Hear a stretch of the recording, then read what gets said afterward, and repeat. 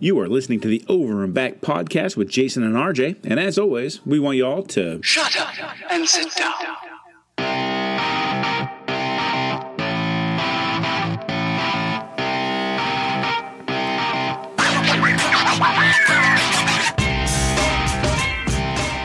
Hey NBA fans, welcome to the Over and Back podcast for March 3rd, 2019. I am Jason Corbis, and with me as always is RJ Benner. Hey. We are your weekly drop for NBA news and entertaining stories from around the world of sports. So how's your week been, man? I'm not feeling too great. Got a little bit of a head cold, so my apologies if you can hear my cough drop rattling around in my mouth or if I sound a little bit off, but other than that, I'm all right. How about you? Yeah, I think it's been going around. I sound a little bit better than last week, but I felt like I was had my nose plugged the entire show. So. Thank goodness for winter, right? Flu bugs and everything else. You'll love this time of year. Well, hey, man, what do you say we just drop right into the news? There's a lot of cool stuff going around the league this week. It's been an interesting week, to say the least. Yeah, most of the time, this is just the dog days of basketball, where we just sit around and we wait for the playoffs to kind of come into focus. But a lot of drama, man. Yeah, very, very, very high drama, especially in teams that are just kind of suffering this week, too, that are drawing the most negative press, Yeah, so one of the teams, obviously, that's all over the place is the Boston Celtics, Kyrie Irving and company. He seems to every week have a different personality. One week he's talking about how players can say what they want, feel how they feel, and guaranteeing finals appearances. And then the next week he's saying, talk to the coach. No, it's just like a lot of, I want to stay, I want to leave, I want to stay, I'm going to leave. It's kind of reminds me too much of high school relationships. Well, I think it's a reflection that he's never really been a mature leader, right? So before LeBron was in Cleveland, he led a really bad team that nobody cared about. LeBron shows up and he gets his feelings hurt, goes to Boston, then he throws... Last season, even, he was throwing shade on his players. This season, he's really thrown shade, and now he looks like he's going to possibly jump ship to another team. Yeah, see, Kyrie never got over the fact that when he re-signed with the Cavaliers before LeBron James got there, which is, only a couple of months before it was announced that he was coming back, Kyrie didn't want any part of that. Kyrie thought he was signing his extension to be the guy, and it just did not work out that way. So right. Well, but here's the thing: if rumors are true, and he's going to go to the Knicks with Kevin Durant, he's not the guy. He's not the guy with any other top 5, top 10 player in the league because he's not one of those players. Well, I think right now he doesn't want to be the guy. I think he's realized, it's especially for a guy of, say, his stature, it's really difficult. It's more difficult than I think he anticipated. And it's not like he has a ragtag bunch of scrubs, man. He's got what was supposed to be like the best team into the league coming into this season, and he's struggling. Right. I mean, at this point, he doesn't even have home court advantage, right? Yeah. If the playoffs ended today, he'd be facing the 76ers. They would be out in the first round. Probably. The Sixers have their number. Right. And this was the one of the anointed teams at the beginning of the season saying they were going to make this leap. Gordon Hayward carries a little bit of the I was Brendan Haywood's brother.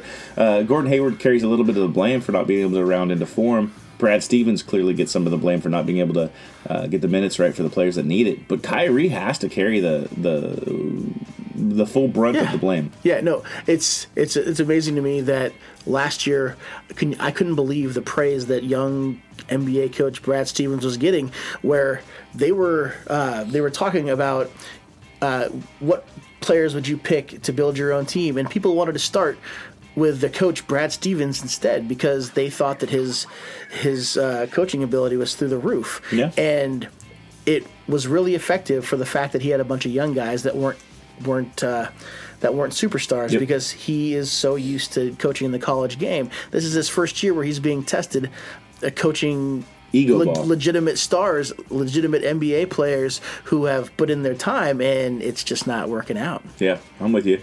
So Celtics aren't the only teams that's struggling right now. You look at the obviously we talk. I want to stay away from constantly talking about the Lakers, but they're spinning out of control as well. I think the Vegas line on them just changed. Like 700 points from making the playoffs to not making the playoffs. I think they have like a less than 10% chance now. What's happened in LA? I don't know, man. They're free falling faster than a Tom Petty song. It was bad. it's funny to me. All of this drama and bad press has come straight out of LeBron. Yeah. It's been reported on year after year after year, just the chaos that a LeBron locker room brings, and this year took the cake as far as alienating all of these players. All of these young guys who are mentioned in this trade for Anthony Davis. And there's that divide now between basically everybody who was offered up in the trade and all of these one-year vets that, that are actually, playing for another contract. Yeah, there's no harmony. Like, if you're one of the one-year guys, you knew you were brought in on a rental. There's 20 or so games left. And that's money. That's your money. Yeah. You might be Michael Beasley. Beasley was on that team for a one-year deal to prove himself. He couldn't do it. You know where he's playing at right now? China. He's in China, and he's happy about it.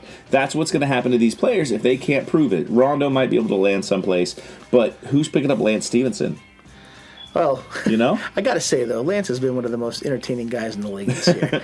He's had more funny highlights than I can remember, and it's actually, That's my favorite part of the Lakers so far has actually been Lance Stevenson this year. All right, I just don't see the one-year guys. They're not bought in. They're working on their money, and the young guys. Hey man, LeBron was supposed to come in, teach us how to play basketball. All he wants to do is get rid of us. Does this sound familiar? Ask Andrew Wiggins. Yeah. Well, the crazy thing too is his demeanor as far as what expectations were for a team cohesion in the beginning of the league. Initially, he wanted them to, like I think we talked about it before, like if a guy fell on the ground, you wait for your teammates to grab you and pick you up because we're a team, we're a unit, we're a family. And now there's such a great divide. You get knocked down, go into the hole, everybody just kind of walks away. Nobody's having a good time on the bench, and it's just a fractured team. It is. LeBron carries a lot of that blame. I wonder how much Luke Walton is going to take the blame, though, at the end of the season. I know that Jalen Rose and some of the other sports talking heads have already deemed him gone. Yeah, it's a shame, too, because I think Luke Walton is actually a pretty solid coach, and he's just not getting a fair shake because everywhere LeBron goes, everything is always catered to LeBron, even in his 16th year in the league, I'm sorry, he's not the best anymore. Well, I mean, his time is short, and you think, I remember Jordan, when Jordan's time was short, he got even meaner. He got even hungrier. And LeBron seems to have a more lackadaisical attitude about it, saying, I'm already the greatest. He's so complacent. It's insane. Now, he wants to save all of his energy and all of his effort for the playoff run that he always likes to make. Well, he's going to have a very energetic summer sitting on the beach. Maybe I don't think they're making the playoffs. Maybe he needs that. Maybe he's that tired that he's like, you know what? In June, I want to just be able to sip Mai Tais. Yeah, maybe he wants to tank. So, okay, these teams are really easy that we can point to. Celtics free falling, Lakers free falling. Another team that we've always kind of followed with a little bit of admiration for the way that they play basketball, tough defense, they pass the ball around, they do it right, and they always seem to perform, anywhere from that 3 to 6 range with success is the San Antonio Spurs. They're in a free fall. They're 3-7 in their last 10 games. They went on they were 1-7 at one point, and their defense has just fallen to the wayside. What's happening in San Antonio? Yeah, it's really tough to watch, especially since I've been diehard Spurs since I was 11 years old. But I haven't seen them, aside from last year, since I was in high school, was the last time they didn't win 50 games. It's not that they don't have a lot of good pieces. They do. It's just they haven't had that time. Now, there was always a good core in San Antonio that just kind of got built upon, and a little bit would go, we would lose a player here and there, and then we would replace them, and then they would have a little time to work back into the groove. And, a couple of years ago, it was almost like, we're going to just completely start from scratch. And it's been a very, very tough rebuilding situation. But the thing is even though they're pretty much rebuilding, they're in a pretty good spot, and they're still a pretty good team for a team that is starting anew, basically. So here's what I'm curious about with the Spurs. They haven't embraced the new NBA, right? So I'll ask some rhetorical questions here. Do you know the team that has shot the least amount of 3-pointers in the NBA? It's the San Antonio Spurs. Alternately, do you know who has the highest 3-point percentage? The San Antonio Spurs. Popovich is not going to evolve his game. You're going to shoot threes when you're open from the corner after a drive a dish. You're going to shoot threes when the ball goes inside and it comes back out to you on a double team. You're not going to run down the court and shoot a 30-foot 3-pointer just because Steph Curry and James Harden are doing it. He has a disciplined way of playing basketball, but the problem is that's only going to go so far. I gotta question, how much is he going to get out of Murray at the point guard? That's not a Tony Parker clone, right? This is a defensive focused kid with a low ceiling, and then he goes and he lets Pau Gasol walk for a chance to go play for the Bucks. So is he looking at this roster saying it's time to change direction, or is he looking at it thinking I'm out of here anyways? See, Pop has always wanted and has always been good at getting the best out of players. Even the ones that have a pretty low ceiling, you see, like, say, Jonathan Simmons had an incredible year with the Spurs, is able to sign with Orlando, and then just kind of falls off of a cliff. Now he's contributing a little bit in Philly, but it's not great. There's just been example after example of these guys in Pop's system where he gets the most. He can squeeze blood from a stone, man. The most out of these players that in other kind of free-flowing systems just don't work that well by themselves. So he puts these players that don't have all the talent in the world into a system that really just works. And having the highest percentage shows that he takes threes at opportune times and doesn't just jack them up and waste possessions. So, to be quite honest, if we had these guys being coached in another system, I can't even imagine what their record would be if they were running, just out of a Greg Popovich kind of system. So then make a proclamation right now. 35-29. They're currently tied for the 7th seed with the Clippers. They're making the playoffs at this point. They are. I don't see them dropping below the Clippers. Now I see the Clippers falling out of the playoff spot. It could be possible if Sacramento keeps playing hard. I don't think LA is going to work their way back up that ladder. Yeah. But there's a fair amount of room between 8 and 9. But I don't see the Spurs dropping anywhere further than 8. They're not playing great ball right now. But so the last thing I want to ask you, and again, I go to you all things Spurs. So I give you the opportunity to change my mind here.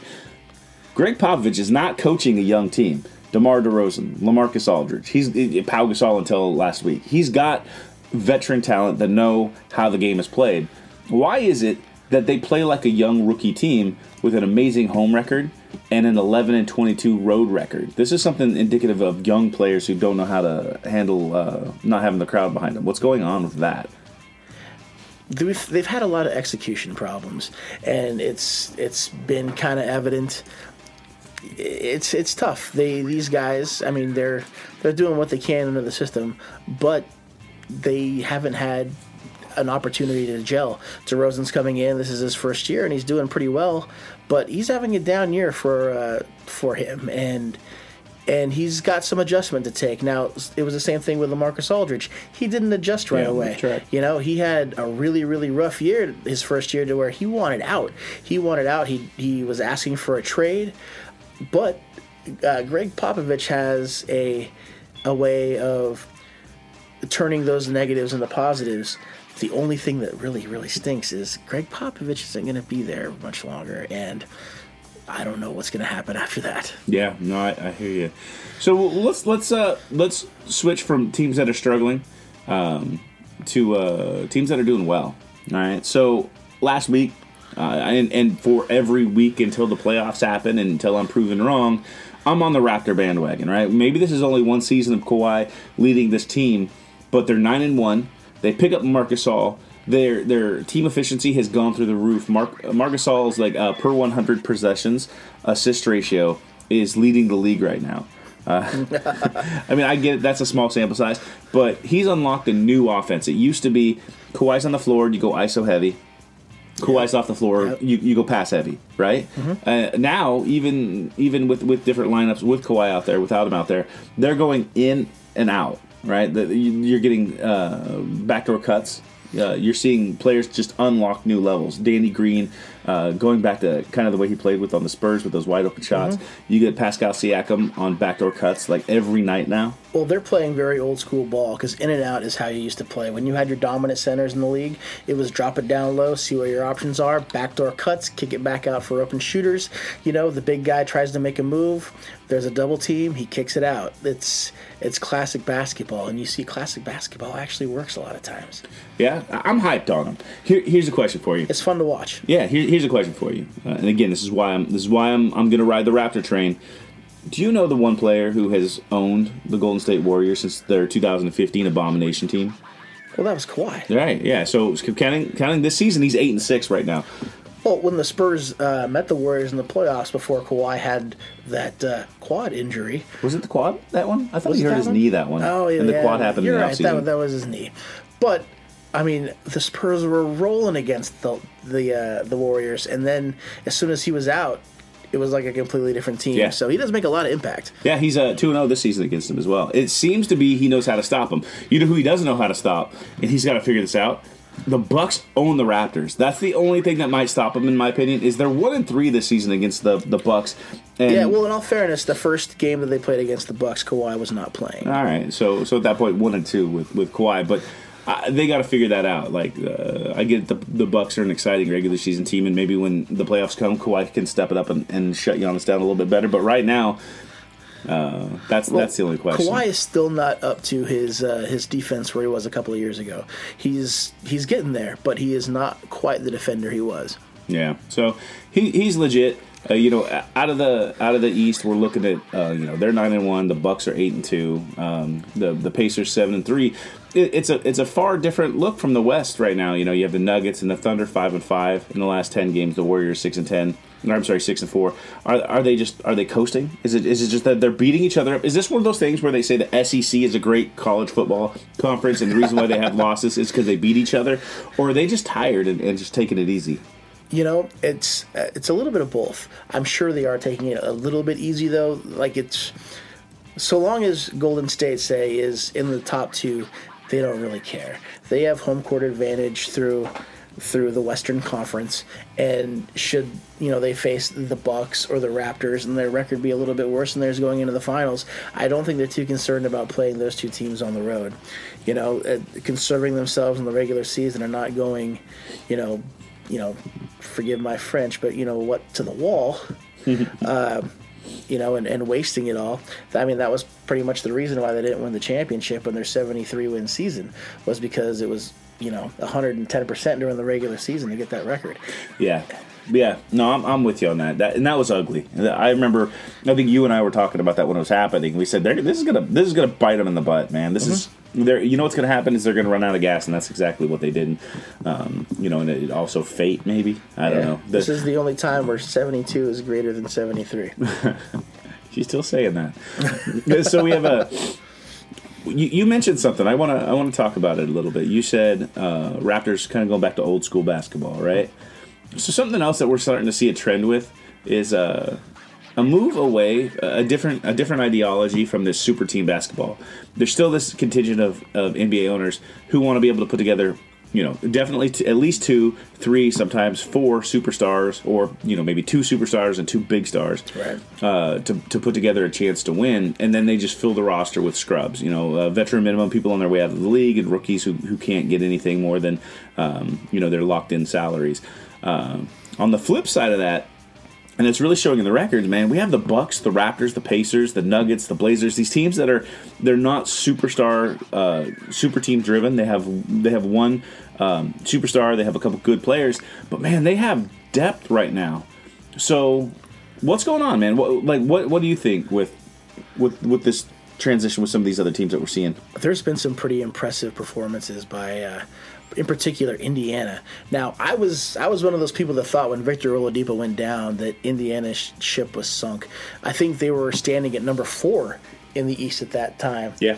And they didn't fall. They've risen. Yeah. Those guys are working so well together. It is impressive to see that young talent there just shine right now and play really, really good, smart basketball. Well, you're underselling Wesley Matthews That's he's basically Victor Oladipo 2.0. I joke, of course, but just without a good Achilles. It's right. It's a they're a team much like the other ones that we've talked about. They're a team with a lot of good players. I call them fringe starters, right? Mm-hmm. 6, 7, 8 players who could start in this league on other teams, but they're not paying 3 or 4 max salaries. They have the $10 million to $12 million range contracts. Yeah, what works really good about having that deep of a team is, especially with players at that level that just under star level but really solid starters, is they can just keep that rotation going and never have the talent really drop that far off the court. And then they're players that really do have a lot of shine. Miles, Sabonis, yep. They actually stay fresher because they don't have to grind the entire game. They got guys to come in for them and to actually keep that cohesion and not let teams go on big runs against them. Right. And when a Kyrie or a Durant or a Curry, when they have an off night, that team loses, right? Oh, pretty much. Who is anybody on the Pacers can have an off night and it won't matter. Yeah, but anybody can be their leading scorer, and that's what's beautiful. Yeah, they're one of the few teams that remind me of that 2004 Pistons team that knocked off the Lakers, where it was just like you're gonna get beat in a million different ways. They're gonna smother you on defense because all of them want to try really hard. That team, it was Billups could kill you, Rasheed Wallace, Rip Hamilton. It didn't matter. Rasheed Wallace was a killer. Right? It didn't matter. They just rotated who was the star that night. And I think this is maybe course correction. And then the cool thing is, we talked about earlier in this podcast, superstars killing chemistry. Absolutely. You don't have that problem. Can you name a problem that came out of Indiana that wasn't health related? No. It was really cool was to hear some of the guys talk about after Oladipo went down about how they were just going to rally together, and that's what real teams do. They stick together no matter what. Yeah. Side note, can you name the top 3 defensive efficiency teams in the league right now? Oh, let's see. I'm going to go with the Utah Jazz. Mm-hmm. That's 3. Boy. I'll help you out here. All right. So number 1 is the Milwaukee Bucks. Yeah. All right, and the team that we're talking about is number 2 in the entire league right now in defensive efficiency, Indiana Pacers. They're winning games by playing defense. They're winning games by everybody buying in. And not for nothing, that's the number 1 seed, the number 3 seed, and the number 5th seed in the West. Yeah, Utah's 5th. All right, so I think we're seeing a shift in the league. Yeah, what's really cool about Utah, too, is to see Utah actually have a solid big man and a solid small guard, and it's just reminiscent of the Stockton Malone days, and it's a lot of fun to watch. The Bucks are always going to be good on defense with a lineup like that. They start, they have one player in their starting lineup that is under 6'9", and they're just long and fast and athletic, and it's really, really hard to even get a good solid pass around them. They are tough on D. That's true. So one of the hallmarks that I think that you take the Bucks, they make sound fiscal decisions with their players, right? Mm-hmm. They let Jabari Parker go. They're wisely investing their money. What do you think about Drew's little brother getting a $4 year, $70 million deal? A 4-year deal for a guy that is his age and who has an injury record as his goes is a lot. I when a guy approaches 30, he's 29 now. 20 or 29. 28, 29. It's 4 or 5 year deals just get riskier and riskier. Because you pay that back half of the deal, and all of a sudden your team has cap problems on a player that's really not even getting any playing time by the end of those contracts. It happens a lot of times. And I think on this deal, the one that scares me is there's been a lot of talk if Giannis stays or not, right? Right. He's got 2 years left. So the worst 2 years of this deal, where he's going to be getting $20 million a year for low output, is going to be the years you don't have anybody. You're gonna spend 2 years in purgatory if you keep doing deals like this. And I think Chris Middleton is set to get a nice deal. I think they're probably going to make the same kind of mistake. So it's curious to see if they're going to keep that team together. Yeah. Well, it's a 4-year, $70 million deal though these days almost feels like chump change with some of these absurd deals you keep hearing about, though. So you never know. Yeah. Well. from one player that we're questioning his age to another. Is it the end? Is it? We don't know. So Dirk Nowitzki has been on a farewell tour, so to speak, with fans giving him standing ovations, opposing coaches calling timeouts to give him a little bit of dap. But here's the thing: because I cannot remember it, Jason. When did Wait? I'm 40. What is dap? It's Dapper Dan. Is it stuff you put in your hair? I don't know. I saw it on the interwebs. So Dirk Nowitzki came out and said, I don't know if this is my last season. I'm going to see how I feel, which made me go back and try to figure out when did he actually say this was his last season, because everybody in the league has just treated it like he's the other Dwayne Wade. He never said it was his last season. I just think everybody assumed that when they watch him run up and down the court, though, as they kind of close their eyes and wince and but here's the praying he doesn't fall over. And here's the question, though. Are they doing it because they were like, oh, we just thought you were retiring. No, please stay. We love you, Dirk. Or are they doing it in that way where you're just like, oh, you mentioned you had something to do. I'll let you go do that. It's time to leave. And the person's like, well, I don't remember saying. I think everybody's trying to push him out of the league because it's embarrassing. When he fell down, just jogging down backwards down the court, I think that was the moment everybody collectively said, how do we get him out of here the most graceful possible? It's time. I love Dirk. He's been one of my favorites for so many years. But if you don't agree with us that it's time for him to go, just go to YouTube and watch the 3-point contest from this year and watch how hard it was just for him to run from rack to rack. Yeah. Yeah.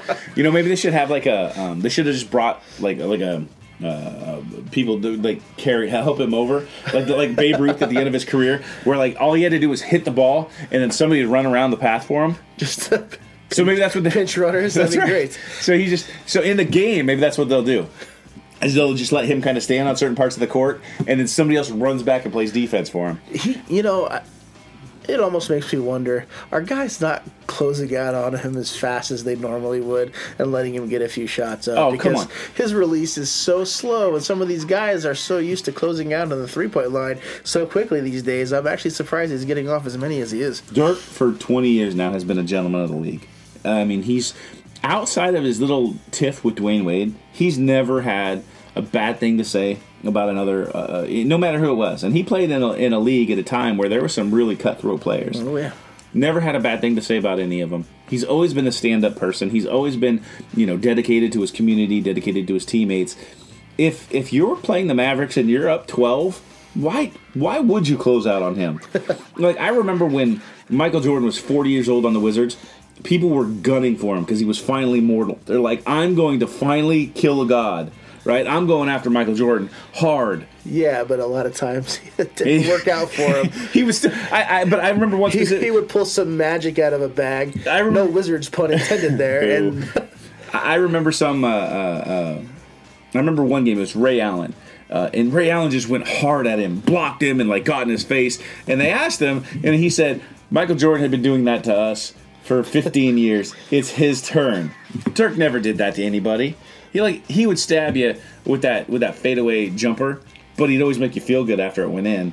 Like, of course you're not going to stick it to Dirk Nowitzki, man. Yeah. You can't do it. You're probably right. We have I'm torn on this next subject, man. No, I'm down with this one. Are you? I kind of like it. Okay, so if you haven't heard, Kareem Abdul-Jabbar is selling off his trophies and championship rings, putting them up for auction for the Skyhook Foundation, which is his foundation to help out kids.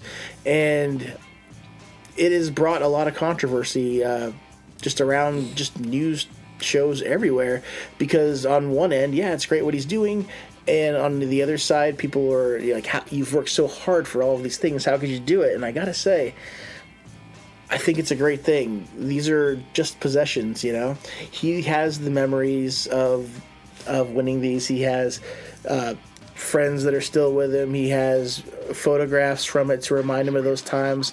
Those celebrations are, there's something that he's going to hold close to himself. These other things, he had them stored in boxes. He didn't even have them displayed, and he can just hang on to something that really, the that's not where the sentiment is for him in those diamond rings.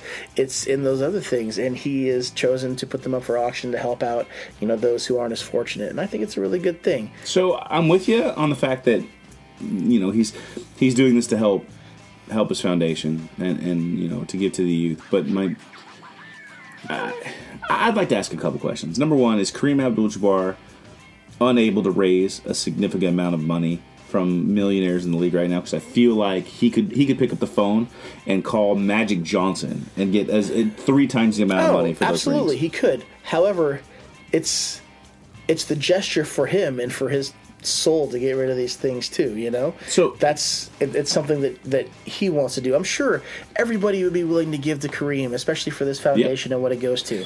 But it's not about that. But when Kareem was in the league, and then after he retired, his heart was always questioned. Like he never seemed to really care about anything, right? So when he started to try to be a head coach, he got really frustrated because he said nobody was going to give him an opportunity because of how outspoken he was and social awareness and all the stuff that he did when he was a player. But really what it came down to is he never had the heart. Right? He never like, you look at an Avery Johnson is a really good example. That guy had all heart. Very little skill, all heart. Kareem was exactly the opposite. Like, he could win, he could lose. At the end of the day, he didn't really care. It was just something that, like, he was so good at. He was so amazing. Well, it just came second nature. He couldn't be stopped. Right, but you can't expect to be a part of this league and not have at least a little bit of passion, because what's going to happen is it's going to get sniffed out and nobody's going to give you an opportunity. This is more testament to the fact that everybody was correct in the fact that he never cared. He didn't, like Barry Sanders. Well, it's also kind of what Kevin Durant just said earlier this week too. Mm-hmm. Exactly the same stuff. There's more important things in this life than the game of basketball. Then don't play. That's what I mean. Like if that's true, then don't sit there and leave and go on a super team and create fake Twitter accounts and troll people. Like, well, that's just a part of being immature. But Kevin Durant's point aside, I love basketball. I love watching it. I love playing it. I love coaching kids. Mm-hmm. But there will always be things in this life that are more important than basketball, and that's kids. And Kareem realizes that. Mm-hmm. But he's hanging on to one of them rings. just one. Just one. Maybe his first MVP when he was like 23. So I'm just saying he didn't have to get rid of this stuff. Like if he was really going to get money in a way that he couldn't get any other way, I'd say, wow, that's very admirable. But he's Kareem Abdul-Jabbar, and in this league, he could pick up the phone and get millions of dollars from any other player, past or present. And they're going to say, why, thank you, Mr. Abdul-Jabbar. I'd love the opportunity to be part of your Stafford Foundation. But again, I think it's for him. Yeah, and again, it's something that he wants to do to just have that. It's a different. Giving is a different kind of a feeling. Like when I get a chance to donate to something that could be deemed as probably pretty important to me, but I know that gesture has the opportunity to help people, and it's something that is something that I'm sure he does hold personally. He has attachment to those, to the rings and to the trophies. They do mean something to him. But it also doesn't mean as much as helping the youth. And he can raise all the kind of money that he wanted to from other sources, but I think he wanted it to come from this as a part of the gesture. Yeah, I guess. I mean, I'm still taking this as an indictment on he never liked the game of basketball. That's how I'm gonna. And maybe I'm wrong, but there's too many times in his life where he had the opportunity to show that basketball was important. And it's kind of like this, man. Like, there are things that I'm good at. Like, I'm good at sales, but I'm not, like, passionate about sales. If I got sales rewards and sales trophies, I wouldn't have as much value on them as I would humanitarian stuff. And I think that he's kind of the same way. It's like, yeah, I'm getting rid of this stuff, but, hey, look, man, I was just really good at this game. I didn't care about it anyways. Yeah, well, I mean, he had to like it a little bit, though, because otherwise he wouldn't have played until he was, like, 57. So. Well, that's just because he never got hurt. Did he ever? Hey, so anybody who's listening to this podcast, shoot an email. Yeah, that'd be great. Yeah, if you have hey, dummy, Kareem Abdul-Jabbar did get hurt, it's overandback@gmail.com. It's OVER, the letter N, and then BACK, overandback@gmail.com. Shoot us an email and tell me how wrong I am. But to best of my knowledge, Kareem Abdul-Jabbar was invincible and only missed one game in his entire life. And I know that's a lie, but I can't remember any injury that he's ever had. So going from one legend of the game that's up there in age to the kids, a future legend. I'm going to throw it out there right now. Wow. That's my bold prediction for the next 20 years. Okay. So, Rookie of the Year. Now, statistically speaking, it's a two-man race. I think I've been beat up on even bringing up the fact that he could be mentioned as a Rookie of the Year. But I think it comes down to Luka and Trey.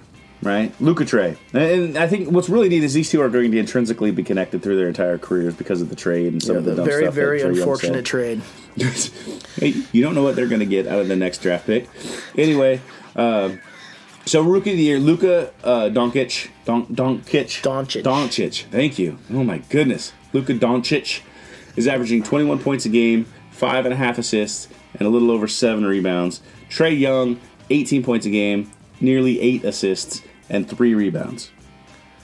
Well, I think most of Trae Young's scoring average came after that game the other night, where he dropped almost 50 in a losing effort. But that's just kind of how the year has been for him. He's had glimpses of brilliance and a lot of just mediocre basketball. His numbers are a little bit inflated being on an Atlanta squad that is, in a really just low transition spot. I call those Sharif Abdul-Rahim numbers. like I can put up 20 and 10 and win less than 20 games, or I could do 10 and 5 and I could be on a playoff team. You think that's Trae Young? Exactly. Well, as for now, it is. Do I think he has a lot more potential and his ceiling is actually pretty high? I really do, but it ain't as high as Luka's ceiling, and it's not close to what he's doing right now.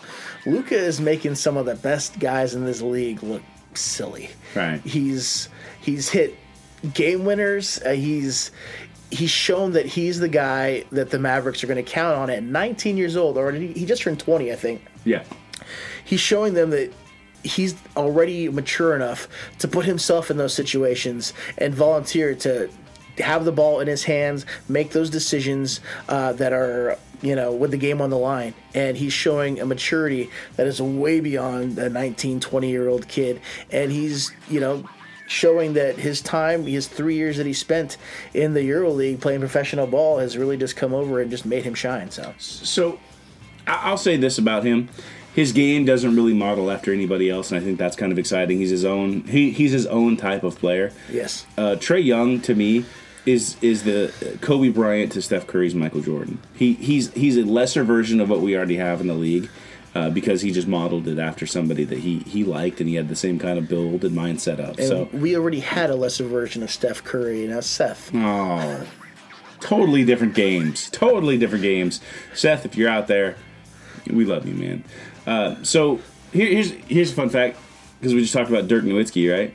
So how old was Luka when Dirk came into the league? I think he was a swimmer at the time. 0 years old.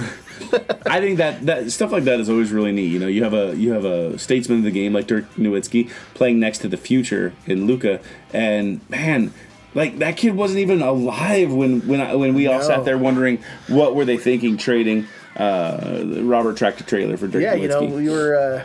We were seeing Dirk as this 19-year-old kid with the Sean Hunter butt cut, and I actually saw some footage of him as a rookie working with his shooting coach from Germany, and it is just amazing to see, how far he came, because he was his rookie season just not a mature player like Luka is. At 19, Dirk still had quite a bit of developing to do. Yeah, that's more of an indictment on the fact that world basketball, FIBA, Euro leagues were not what they are today. You remember the 92 Dream Team went around and did like the world tour, and everybody's jaw dropped at the quality of basketball those guys had.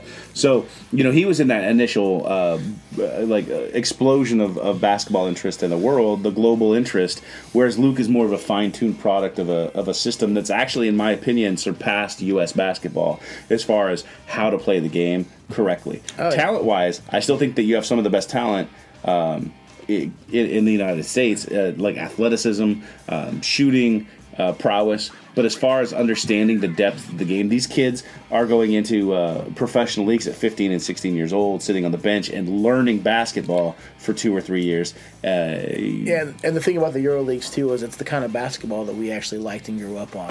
Yeah. It is just hard-nosed basketball. They allow hand checking. They allow just a lot more contact. Stuff that would be called a flagrant that would get somebody kicked out of a game here is... Sometimes it's lucky if it's even a foul over there. Yeah. But it's an interesting brand of basketball, and it really gives a lot of these younger guys who are going to be coming over from overseas, with the more popular it gets every year, it's going to give them, before European players were labeled as soft, right? That was the big thing. This guy came from Europe. He's soft, He's not going to, play with any physicality. Now, I think it's going to be, we're going to be seeing the opposite. These guys are going to come in, and they're going to play some hard-nosed basketball here in the NBA because, like a lot of guys are saying, the NBA has become a Charmin league. So, all right. Well, I think we're in agreement. Luka is a runaway for Rookie of the Year. I think Trae Young's going to get some votes, but unless something happens over the next 20 games, I just don't see anybody else getting it. But it's literally a tortoise and hare race because Trae Young is so quick out there. Luka, he's a little bit lumbering. He takes his time out there, but he's still winning the race at the end. He plays that old man basketball. There was a gentleman we used to play basketball with here in Coquille. Yeah, he'll be the youngest guy at the YMCA. I remember I played basketball. I couldn't tell you that what his actual name was, but we just called him Doc. He was a dentist. Played basketball with this guy. We were young kids in our 20s. This guy was in his 40s at the time, right? It had to be late 40s maybe. Right. And we just run up and down the court all over him, but I swear every time he got the ball, I'd go to swipe it. It would be where my hand was, or where my hand is always where the ball was. This guy always knew where to put his arms, where to put his hands, where to pivot, where to move. And he was as slow could be. It was like molasses on the basketball court, but nobody could block him, and he had an incredible... and if there was contact, he would just push his way right through that contact. Even if you were bigger than he was, he just had a way of just nailing you. Yeah, so that's Luka in 20 years. All right, that's going to be Luka's game. We're going to call him Doc. This is I'm going to kind of go off topic here a little bit. It's something that I was actually talking with my kid about. Wall Street Journal released a study that says 48% of NBA players are related. So I'm serious. I don't know if it's accurate. I didn't do the study, but they're related. The 48% are related in some way. So I decided to do a little bit of looking, and I thought since we're on the topic of Rookie of the Year, Marvin Bagley the third, right? Right. He was number 2 pick for the Sacramento Kings. You know what? You know how hard it is to call them the Sacramento Kings. Thanks to Shaquille O'Neal, I hear Sacramento Queens in my head every single time, and that's ironic that he's a part owner of that team now. But so the Sacramento Kings drafted Marvin Bagley the third, with the number 2 overall pick. And I mean, he's doing all right. It's 14 points a game, 7 rebounds, and he's starting to come on, right? He's solid. Yeah, he's on the bench. So he came up on the search of players that were related. His grandfather drafted number 2 overall in the league.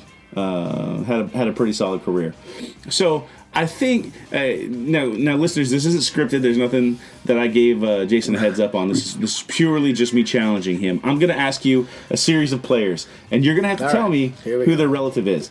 All right, so we're going to go softball on this one, all right? So the first one is Vince Carter. Tracy McGrady. All right, yeah. So, listeners, if you remember, Vince Carter, Tracy McGrady were teammates for the Toronto Raptors. 2 superstars in the league, cousins. Amazing. So here's another one for you. Well, half amazing. Half man. So here's another one for you. This one, depending on how well you followed his career, one of the Fab Five, Jalen Rose. He had a relative in the league. Do you know who it is? Oh, boy. Well, it was his dad. Yeah, his dad, Jimmy Walker. Right. He was a number 1 draft pick. Jimmy Skywalker. Yep. And they never actually met. He's never met him. I always thought that was so weird. Right? It's like once you make it to the league, you should be able to kind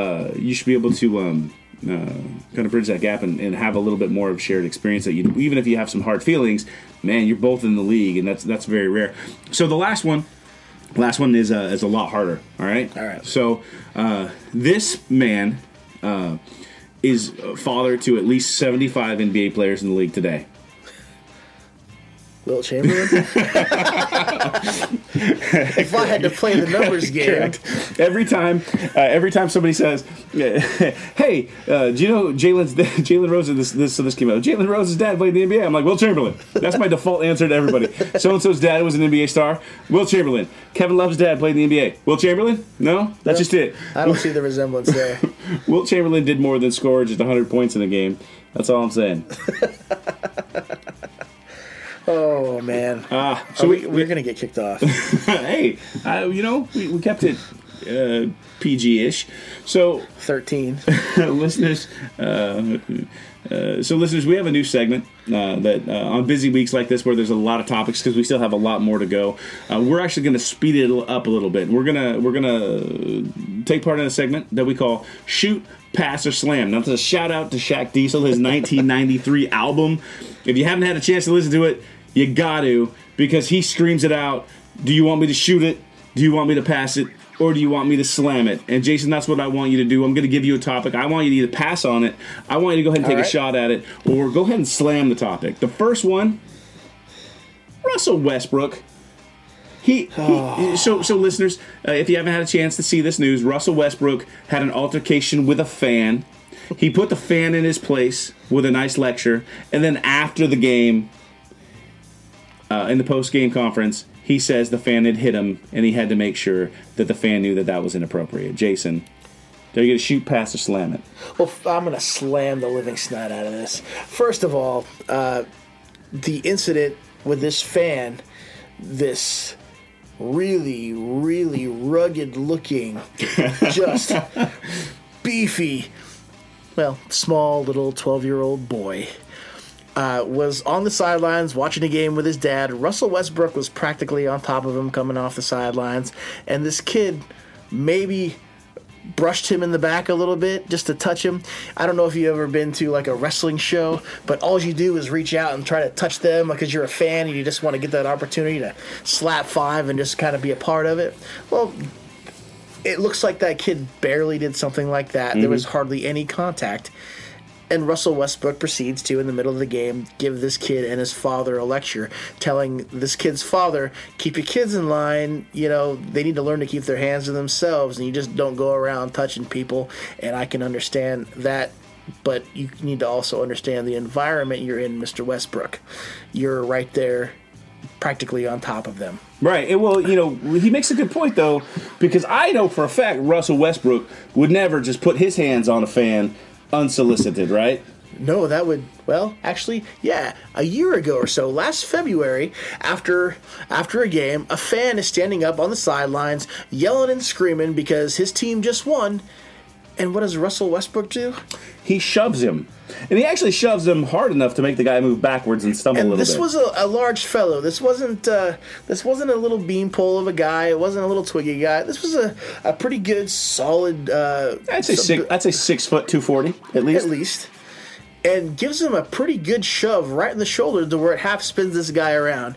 Now, I don't know if Russell Westbrook enjoys just throwing these double standards out there when it comes to fans and players, but to sit there and lecture a 12-year-old and his father and try to make a spectacle out of what was practically nothing is kind of a shame. It is. Now, both these incidents happened at the Pepsi Center in Denver. The Thunder actually got I think they ended up pulling the win out, but they got a little heated in that game. So I understand tempers are flaring. And I will say this, to his credit, he turned around like he was going to do something, and he saw it was a little kid, and then he cooled down a little bit. But here's the thing. You are making $25, $30 million a year to play basketball, and part of the way that you're being paid that much money is that those people sitting in those seats are paying an astronomical amount of money, something I could never afford. They're paying thousands of dollars of money that night to sit that close to you. I don't think you get to play that he hit me card. Yeah, he should have gave that kid a hug.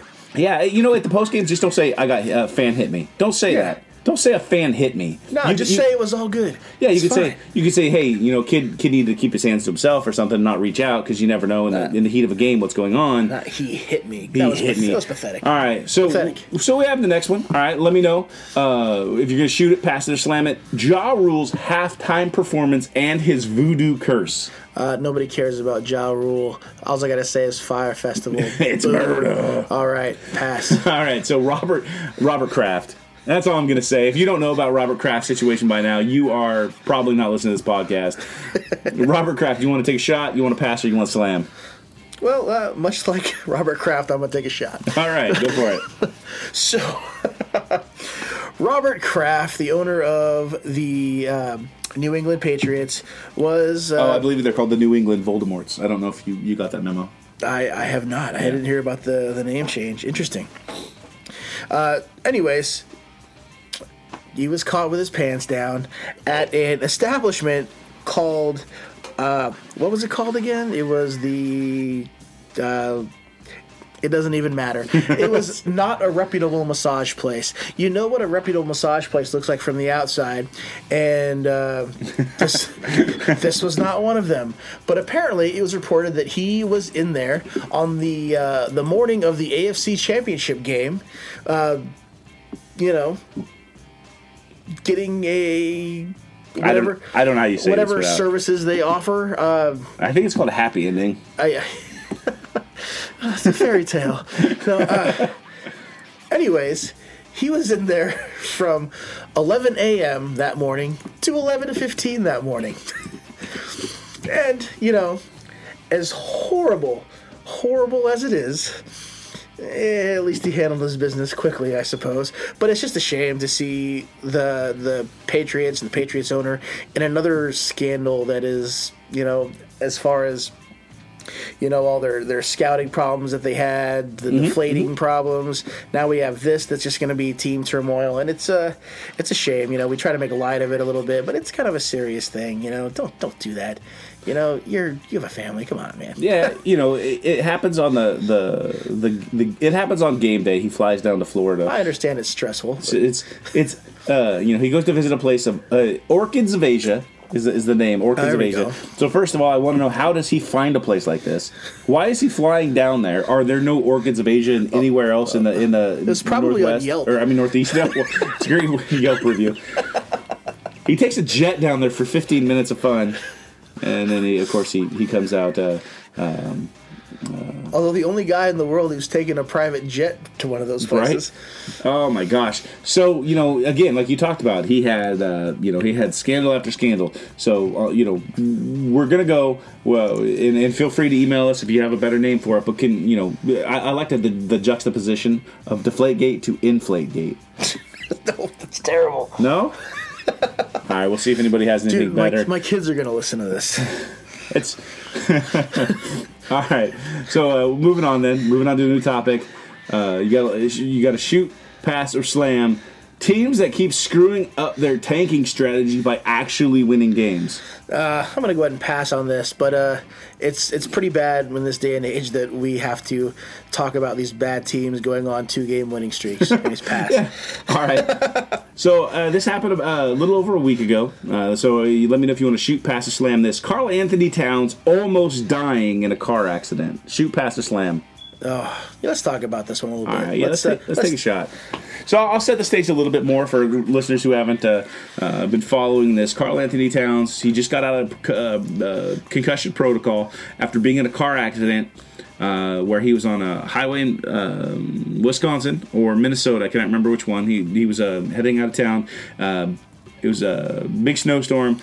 Cars got backed up, and a semi-truck about 35 miles an hour slams into the back of him. So 2 things. One, he says the doctors told him he only had a 5% chance of living, so he's very lucky. And 2, he was in a Hyundai Santa Fe. So 2 questions. Is he lying about a 5% chance of living? And what kind of shady crap was he up to be in a Hyundai Santa Fe when you're Karl Anthony Towns? Oh, gosh, I don't even know if I would touch a Hyundai. I've made fun of my brother for years for driving one of those things. Shout out. Sorry, Korea. Anyways, it's I would have to say he has a little bit more, probably a 5% chance. How bad was the car wreck? Did he destroy the thing? I haven't even heard about There's no. I look. There's no photos. There's no video of the vehicle. I'm just thinking. Maybe he says that there's only a 5% chance if a semi truck slams into you on a freeway, not taking into the consideration that it was only going 35 miles an hour. I don't know. Or maybe it's there's a 95% chance of death if you get into a car accident in a Hyundai Santa Fe. I don't know. Yeah, I don't. I'll have to check the Motor Trend to see what their safety rating is, but I'd imagine that most of the percentage from survival was probably due to the fact that he was driving a Hyundai. Get a Toyota; it's safer. Maybe it's 10-star rating. Maybe it's I got the way, 2 of them. Maybe it's the way a 7-footer has to sit. He probably would have destroyed his legs if he hit head on, man. So here's another topic for you: the shoot, pass, or slam. I'm torn on this one, man, so I hope we talk about it. But Hulu has live sports. Do they? Yes, and I only know this I hear because you can cut your cable these days. I only know this because Dame Lillard gets a tattoo that says this, and the process Joel Embiid decides to change his nickname to Hulu has live sports as a marketing gimmick. Shoot it, slam it, or pass. Oh, let's shoot this. This is buckets all day long. All right. Okay, first of all, I thought this was a joke. Yes. When I first saw the very first Dame Lillard commercial, they were kind of poking fun at it in their own ad campaign. So I thought the whole thing was just a big joke. Right. And that would have been a really great marketing campaign. They wouldn't have had to have had him actually get a tattoo. Maybe he figures in a few years, once the advertising deal is up, he can just tat over the top of it and get something else. Probably. But, man... And I gotta say, I'm Team Netflix, man. So I've never actually seen NBA players sell out this hard before, where you're going to get a tattoo of a business. Like. So the question I have is, didn't Ron Artest, or I'm sorry, Meta World Peace, do the same thing on his leg, where he got a shoe deal and he tattooed the name of the shoe deal on his leg? No, J.R. Smith is the player who did this. Yeah. And he had to wear a sleeve on his calf to cover it up. And then he had to remove that sleeve because he had the Supreme tattoo or something, didn't he? Was that it? Something. I don't remember I don't remember the brand, but I guess getting the Supreme tattoo is actually cheaper than buying any product that has a Supreme name on it. So I can understand that. just trademark it. But Hey, so $500 for a white T-shirt. That sounds good. So I get that you get a tattoo and then you're like, aha, I got a tattoo, and then I cover it up. But Joel Embiid changing his nickname. So first of all, it's a nickname he gave himself. And for a second, was his original nickname not stupid enough as it was? Right? Yeah. Hey, you know this thing that Sam Hinkie got fired for and was ridiculed for about 5 years? I'm going to call myself that. Yeah.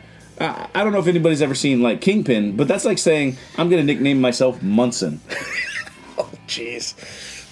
Oh, goodness. So, Joel Embiid, Dame Lillard, good luck on the sellout money, but I got no love for this. I think it's cheesy, I think it's corny, and it's certainly not going to get me interested in watching live sports on Hulu.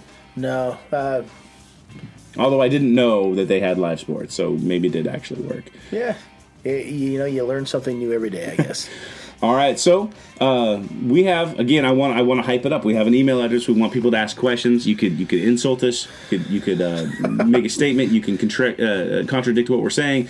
We'll read it every Sunday when we do our podcasts. Again, it's overandback@gmail.com, overnback@gmail.com. Jason, any closing remarks? No, we just want to hear from you guys, so please write in with anything you have to say. Comments, good or bad, or you want to let us know what stories you might have missed this week, and then we can touch on it then. We can't wait to hear from you. Yeah, every week we try to put together an hour-long podcast full of fun topics. Hopefully this met that criteria for you. Keep in mind, if you're listening to this through a link on Facebook or any other shares, we also have our podcast available on Spotify and soon on iTunes. Everybody, I want you to have a great week. All right, we'll see you next time.